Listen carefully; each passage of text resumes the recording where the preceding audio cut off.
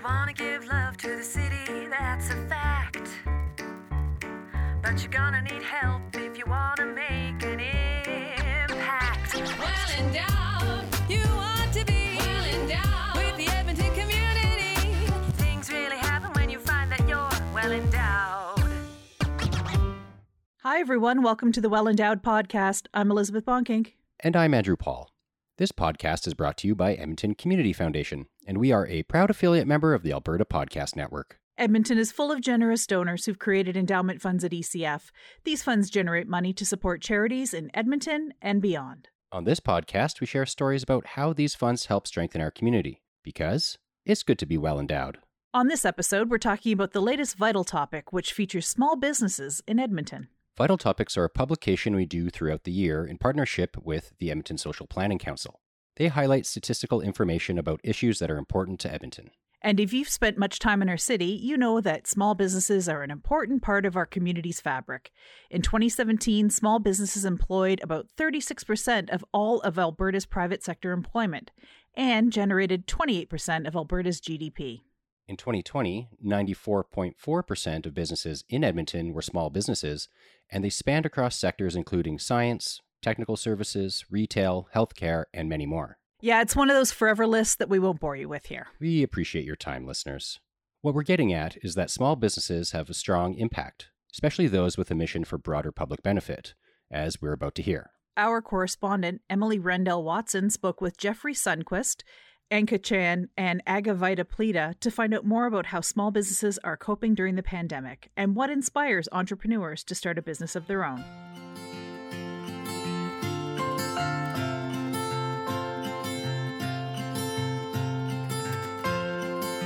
In 2020, 94.4% of businesses in Edmonton were small businesses. Simply put, that means they had between 1 and 49 employees.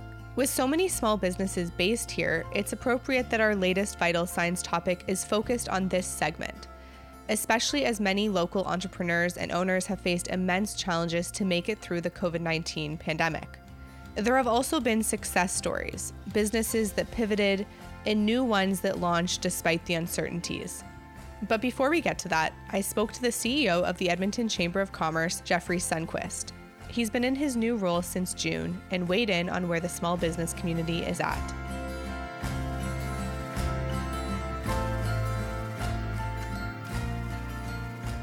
The small business community is cautiously optimistic. Things are back up and running. We're starting to get more people into the downtown core and to the various business centers and business improvement areas across the city. You know, even with large employers, many of them having employees with a flexible work week, we need more businesses to bring their employees back into these communities to support local businesses, whether it's a restaurant or a shoe repair. It is important that, we do get back to whatever we believe to be normal, bring that energy back onto the streets of all parts of the city. And what do you think that recovery will look like? What do you think is the best path to recovery, and how long will that take?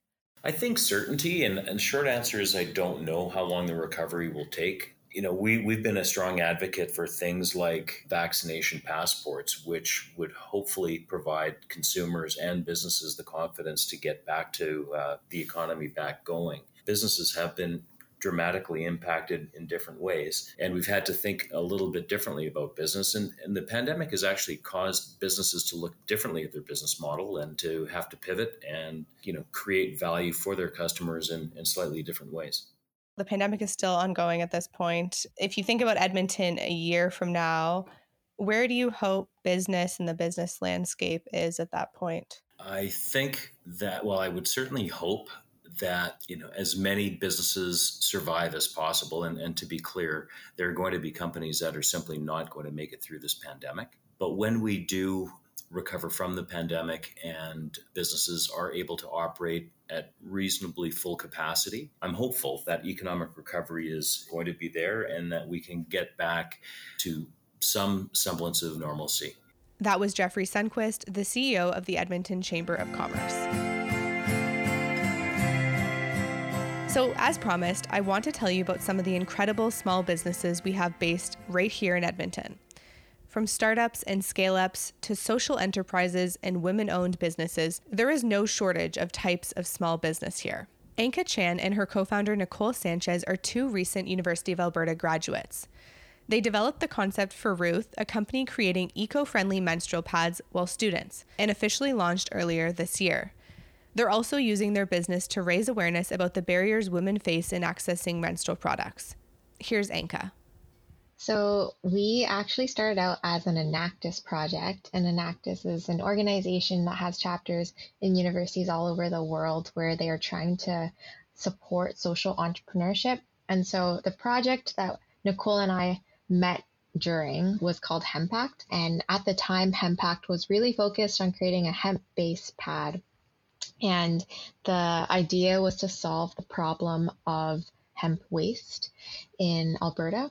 And so, yeah, that's how the idea all started. But as we were working in the project, we realized that the real problem that we were trying to target was actually menstrual waste. And there was a lot of ways to target the issue of menstrual waste by using materials that aren't just hemp related. So that's what led us to rebrand and relaunch as Ruth in January of this year. We were inspired to choose the name Ruth by the late Ruth Bader Ginsburg, who fought for social justice and gender equality. And those are some of the things that we're really passionate about at Ruth. How are Ruth pads different from the pads that you might find at the drugstore?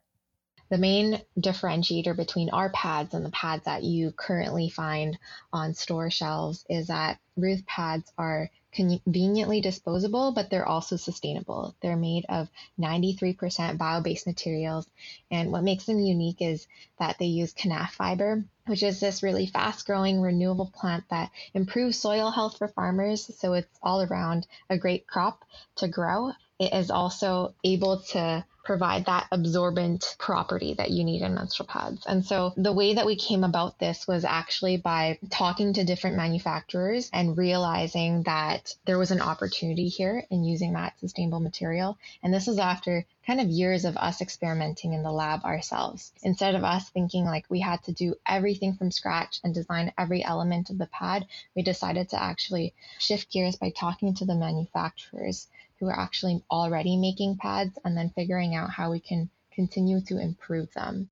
Have you always wanted to be an entrepreneur? Actually, not at all.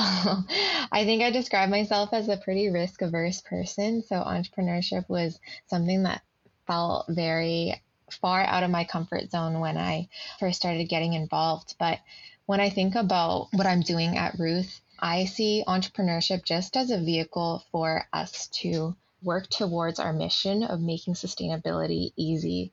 And it means that doing things outside of my comfort zone in order to achieve that mission is just something that's part of the journey. Okay, so you have started your business during the pandemic and really worked on growing it as the pandemic has continued alongside that. How has that impacted how you've grown or maybe some of the choices you've made at the beginning?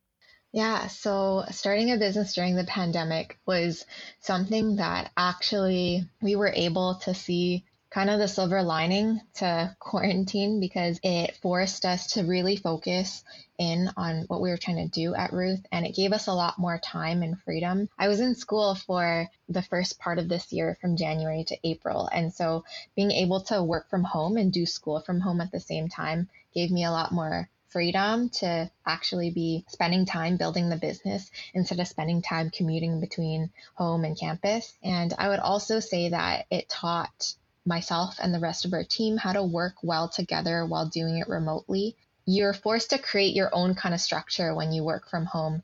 And I think that quarantine and COVID definitely forced that upon us. It wasn't something that I felt like I had the skill sets for previously. So earlier this year, you raised close to $15,000 through Kickstarter when I think your initial goal was only $7,000. Is that right? Mm-hmm. Yeah, that's correct.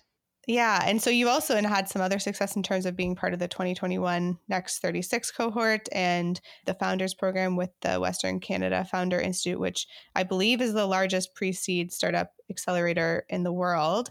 And you've also been able to access some other support through Alberta Innovates and other organizations. What's it been like working to attract investors and funding to grow your business, especially so early on and that learning curve? Yeah, I mean, all the funding that we've raised so far has been equity-free financing. So we actually haven't needed to give up any equity in exchange for funding so far. And with the Founder Institute, that was the amazing accelerator program that Nicole, my co-founder, had the opportunity to go through. Throughout our experience, one resounding theme has been that building your network is really important, because a lot of the way that we've been able to grow and access things like this type of funding is these opportunities shared to us from our network. So we'll have mentors that share these with us, or friends within the startup community forwarding the grant or pitch competition opportunities. So I think those have been really great. And one thing that I'd recommend to any young entrepreneur is to look into different financing opportunities from Futurepreneur and BDC, because we're really grateful to have received a $60,000 loan from them too that have supported our marketing and inventory. So there are great resources out there, and having a network that can introduce those to you is one of the ways that we've seen ourselves really benefit. What has maybe surprised you about owning a small business as you delve into this full time? I think one of the biggest surprises is that the problems that we encounter day to day can sometimes seem so large and insurmountable to us. But I've been really appreciative of how our team is able to iterate and solve those problems so quickly, so that it seems like every week we have a different type of problem to solve when it comes to the business. But it's kind of exciting because it means that we're problem solving so quickly too, that it means that we're just moving on from one thing to the next thing. So I think that's one thing that's surprising, is that things have a way of working themselves out. Not that it means that we're not doing anything, but having perseverance and healthy doses of optimism has always panned out. Why is it important for you to keep the company based in Edmonton and based in Alberta? So Edmonton is kind of where we first started and established our community initially. So I think that we have a very strong network in Edmonton. Right now, for example, our office is provided to us through the University Health Accelerator program. So we have this great downtown location where we're also able to do things in the lab as we prototype and iterate new things. So that physical space has been an awesome resource for us. We're also supported by venture mentoring services, where we have some really great mentors that come from the U of A. Yes, lots of good reasons. The startup and small business community here is incredible for a whole bunch of reasons. Where are you at currently with Ruth? What are you working on right now? And what's next as you look towards the latter half of 2021? So we are in the middle of doing all of our fulfillment for the Kickstarter orders. And so we're communicating with the manufacturers, making sure that things are going to arrive on time, and starting to prospect out what the actual delivery process is going to look like to all of our Kickstarter backers. And we're now on Indiegogo right now to extend the campaign, so people can still place their pre-orders through bit.ly/Ruth. Right after that, after we fulfill all those Kickstarter orders, we'll be launching our online store so people can officially start ordering Ruth pads for their menstrual cycles. So that's something we're really excited about. We're also finishing or starting a pilot project with the University of Alberta, where we're providing our pads on campus to students for free. And so we are excited to see what the student response is to Ruth pads on campus. And we're hoping that with some positive feedback, we'll be able to continue that pilot program, not just at the U of A, but also at other schools across Canada. Do you have any advice for aspiring small business owners or people who are maybe thinking about starting a business but haven't taken that leap? so far, the experience that we've had at Ruth has been really amazing. And I think that if anyone is thinking about starting a business and they've really thought it through, then I think that it makes sense to just do it while you can, especially if you're young and don't have dependents or anything like that, that you can just go for it, take the leap, because even if you fail, there's lots that you will learn along the way. That was Anka Chan, co-founder of Ruth.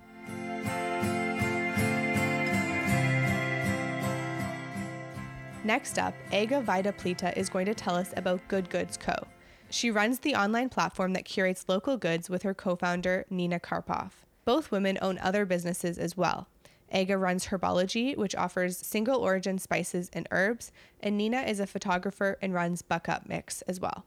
Good Goods Co., which pivoted during the pandemic, quickly grew to more than 100 vendors, delivering in Edmonton and across Alberta on a weekly basis. Here's Ega to tell us more. Good Goods focuses mainly on an online platform. So essentially, patrons can go online and shop from their local small business community that we've curated. And then we have a cutoff every Tuesday at 7 p.m. for orders, because we do have fresh produce or other fresh items that have to come in that week. So that's kind of the intention around having a cutoff. And then every Friday we have local delivery, but we also deliver across Alberta. So from that perspective, for an Alberta deliveries, we don't do perishables for obvious reasons. Yeah, that's kind of essentially what the platform is based on. What kinds of things do you sell? Most of our items are food oriented and they're produced by local small businesses, but we do also carry and curate non-food items. So we have a lot of niche, high quality food, beverage, home, and self-care items. And we have a strong focus on their sustainability, ethical production, and community impact. So a lot of the goods that we carry provide more to the community than just, I guess, their product. They do a lot more in terms of community impact. They really focus on the type of production that they're doing, whether it's, ethically produced or there's sustainability incorporated into it. And sustainability for us doesn't necessarily mean zero waste. It could be a lot of other things like packaging, of course, but you can do things where sustainability looks at long-term businesses, being around. That's a form of sustainability for us too. And that's kind of why we really thought it was super important to create and curate this online e-commerce platform to retain the sustainability of small businesses in our community. Well, Good Goods Co. didn't start in the way that you're operating it today. You had to pivot because of the pandemic. What were you doing initially and what happened? Yeah, so Good Goods Co. started in November 2019 as a passion project. And we initially started with wanting to be a refill market oriented around food. We really wanted to showcase the conversation around reducing your waste. And it doesn't have to be, at the time, we weren't thinking zero waste. We just really wanted an open, collaborative environment for vendors and patrons alike to remove barriers and kind of cultivate the conversation around what that looks like for the food industry in Edmonton at the time. And so we had our first market, the Ritchie Market on the second floor. The uptake was fantastic. And a lot of the vendors after the fact told us that it was probably one of the best markets they've done in terms of revenue and in terms of support from the community, which really spoke a lot to me from that perspective. And that, conversation around not only small businesses, but what does sustainability look like and how do you make it a palatable conversation was really important. And so we wanted to do a second market in March 2020. And literally, I think days before the city of Edmonton shut down, we pulled from it. We said, okay, I don't know if, refilling food is the best thing to do right now with people's own containers.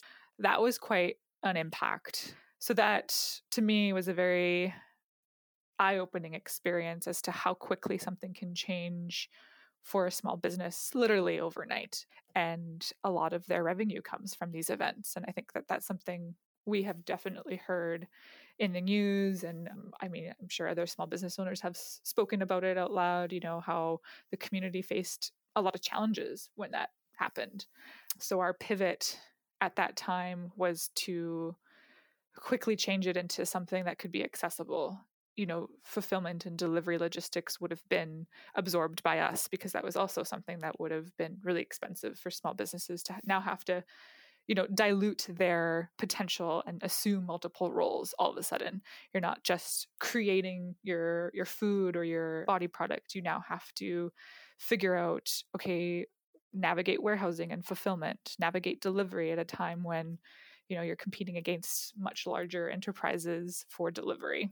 So we really wanted to navigate those friction points for businesses in our community. So we created this platform online that empowered vendors to hopefully focus on reaching their highest potential through product development and business development, and where we would assume the role of more of the, I guess you could not the boring stuff, but assume the role of like warehousing and fulfillment and delivery and getting them out to the community. One thing that the Vital Signs report talks about is how women are underrepresented among business owners. And the report says that the income of female business owners is about 70% of their male counterparts. They're also more likely to be discouraged from things like borrowing. What has your experience been around that piece? Have you found it challenging being part of a female-led business? Yeah, I definitely found it challenging with herbology, and I was dealing with various government bodies in various countries with also cultural differences too. So from that perspective, there were challenges or conflicts that I did have to work through to make sure, you build the right repertoire with certain individuals, the right trust with certain business partners or farming partners, to make sure that people felt like they were in a safe, secure space with you as a female. I definitely also felt it with Good Goods. We luckily haven't had to do any borrowing yet. We've been quite well for being self-funded. We are working on a few pitch competitions and things like that. So we'll see how that goes from a female-oriented perspective. I think the biggest thing that I've noticed is mostly when I was pregnant, actually, and having business meetings or discussions with certain people, having a hesitancy around potentially where is this business going, with one of the co-founders, not being pregnant, to be honest. And it's an interesting shift because I've never felt that really before as clearly as I did during that time. And I'm still quite involved right now with Good Goods. But I think there was this notion of what's going to happen to the company, or not realizing, that we have another business partner or we have staff, or kind of changing people's perspective on what it means to be a female-owned business, what it means to be a small business owner. And it doesn't mean that you do all the work. I think that was a big piece we had to educate people on. Sure, I might take time off, but you will easily be transitioned to one of the people that, we have an operations lead. So kind of striking that balance in people's minds that you don't always have to work with necessarily the founder of the business to feel like you're in a safe, secure place, that we will continue on. Yeah, we're really focusing our energy on showing how women can be very successful business owners, can make their own life choices and still run businesses, and finding the right places to look for financing. There's a lot of things that are focused around women-led businesses, which is fantastic, but I would definitely like to approach other places that don't necessarily focus on that and approve us for financing. How do you plan to continue to grow, and what's next for Good Goods Co.? Where we are and where we want to go, it's a little bit different. I mean, we really want to take Good Goods to the next level and create a very strong platform that can help our community go beyond the pandemic. We don't necessarily want to be associated with a platform that just started during COVID. We started before COVID with a very strong intention, and we really want to integrate directly into our small business community's kind of daily operations. We really want to become the place where small businesses can focus on product development, can focus on increasing their kind of business development and really captivating their potential, while allowing us to absorb things that are more logistical, like delivery and warehousing, focusing on marketing, getting them kind of more out there into the community, increasing their accessibility. So we're hoping that we can move Good Goods more into a tech platform versus just an e-commerce platform. And that's what we're working on right now, being able to integrate more into the vendor side of things. Yeah, having vendors have a bit more autonomy over what products you see online, inventory, things like that, while we really focus on logistics for them so they can, do what they do best. Yeah, I'm hoping our platform can kind of integrate into their existing status, whatever that is, and maintain the character of their brand without compromising their momentum. That was Ega Vita-Plita from Good Goods Co. Both Ruth and Good Goods Co. offer a small glimpse at some of the innovative small businesses based in Edmonton. I also work for a small business, Taproot Edmonton, a publication that seeks to help our community understand itself better. So there's lots of us, and I hope that as the economy continues to come back, it will create an even brighter and more vibrant environment for small businesses in our city. Thanks for listening, and until next time, I'm Emily Rendell-Watson.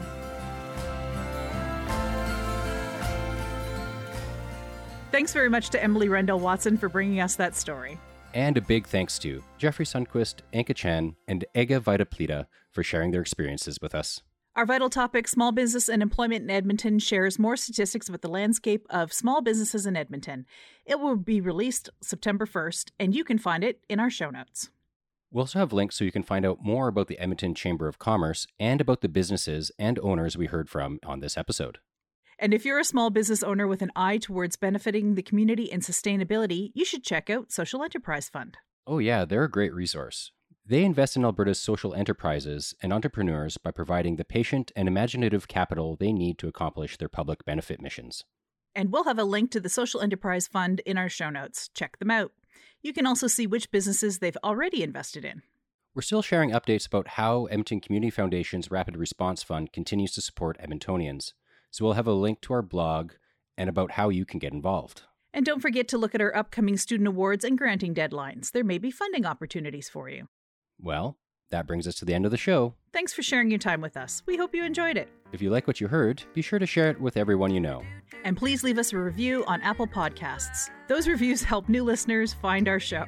If you'd like to share your thoughts or see some pictures from the show, head on over to our Facebook page. Thanks again for tuning in. We've been your hosts, Elizabeth Bongink And Andrew Paul. Until next time.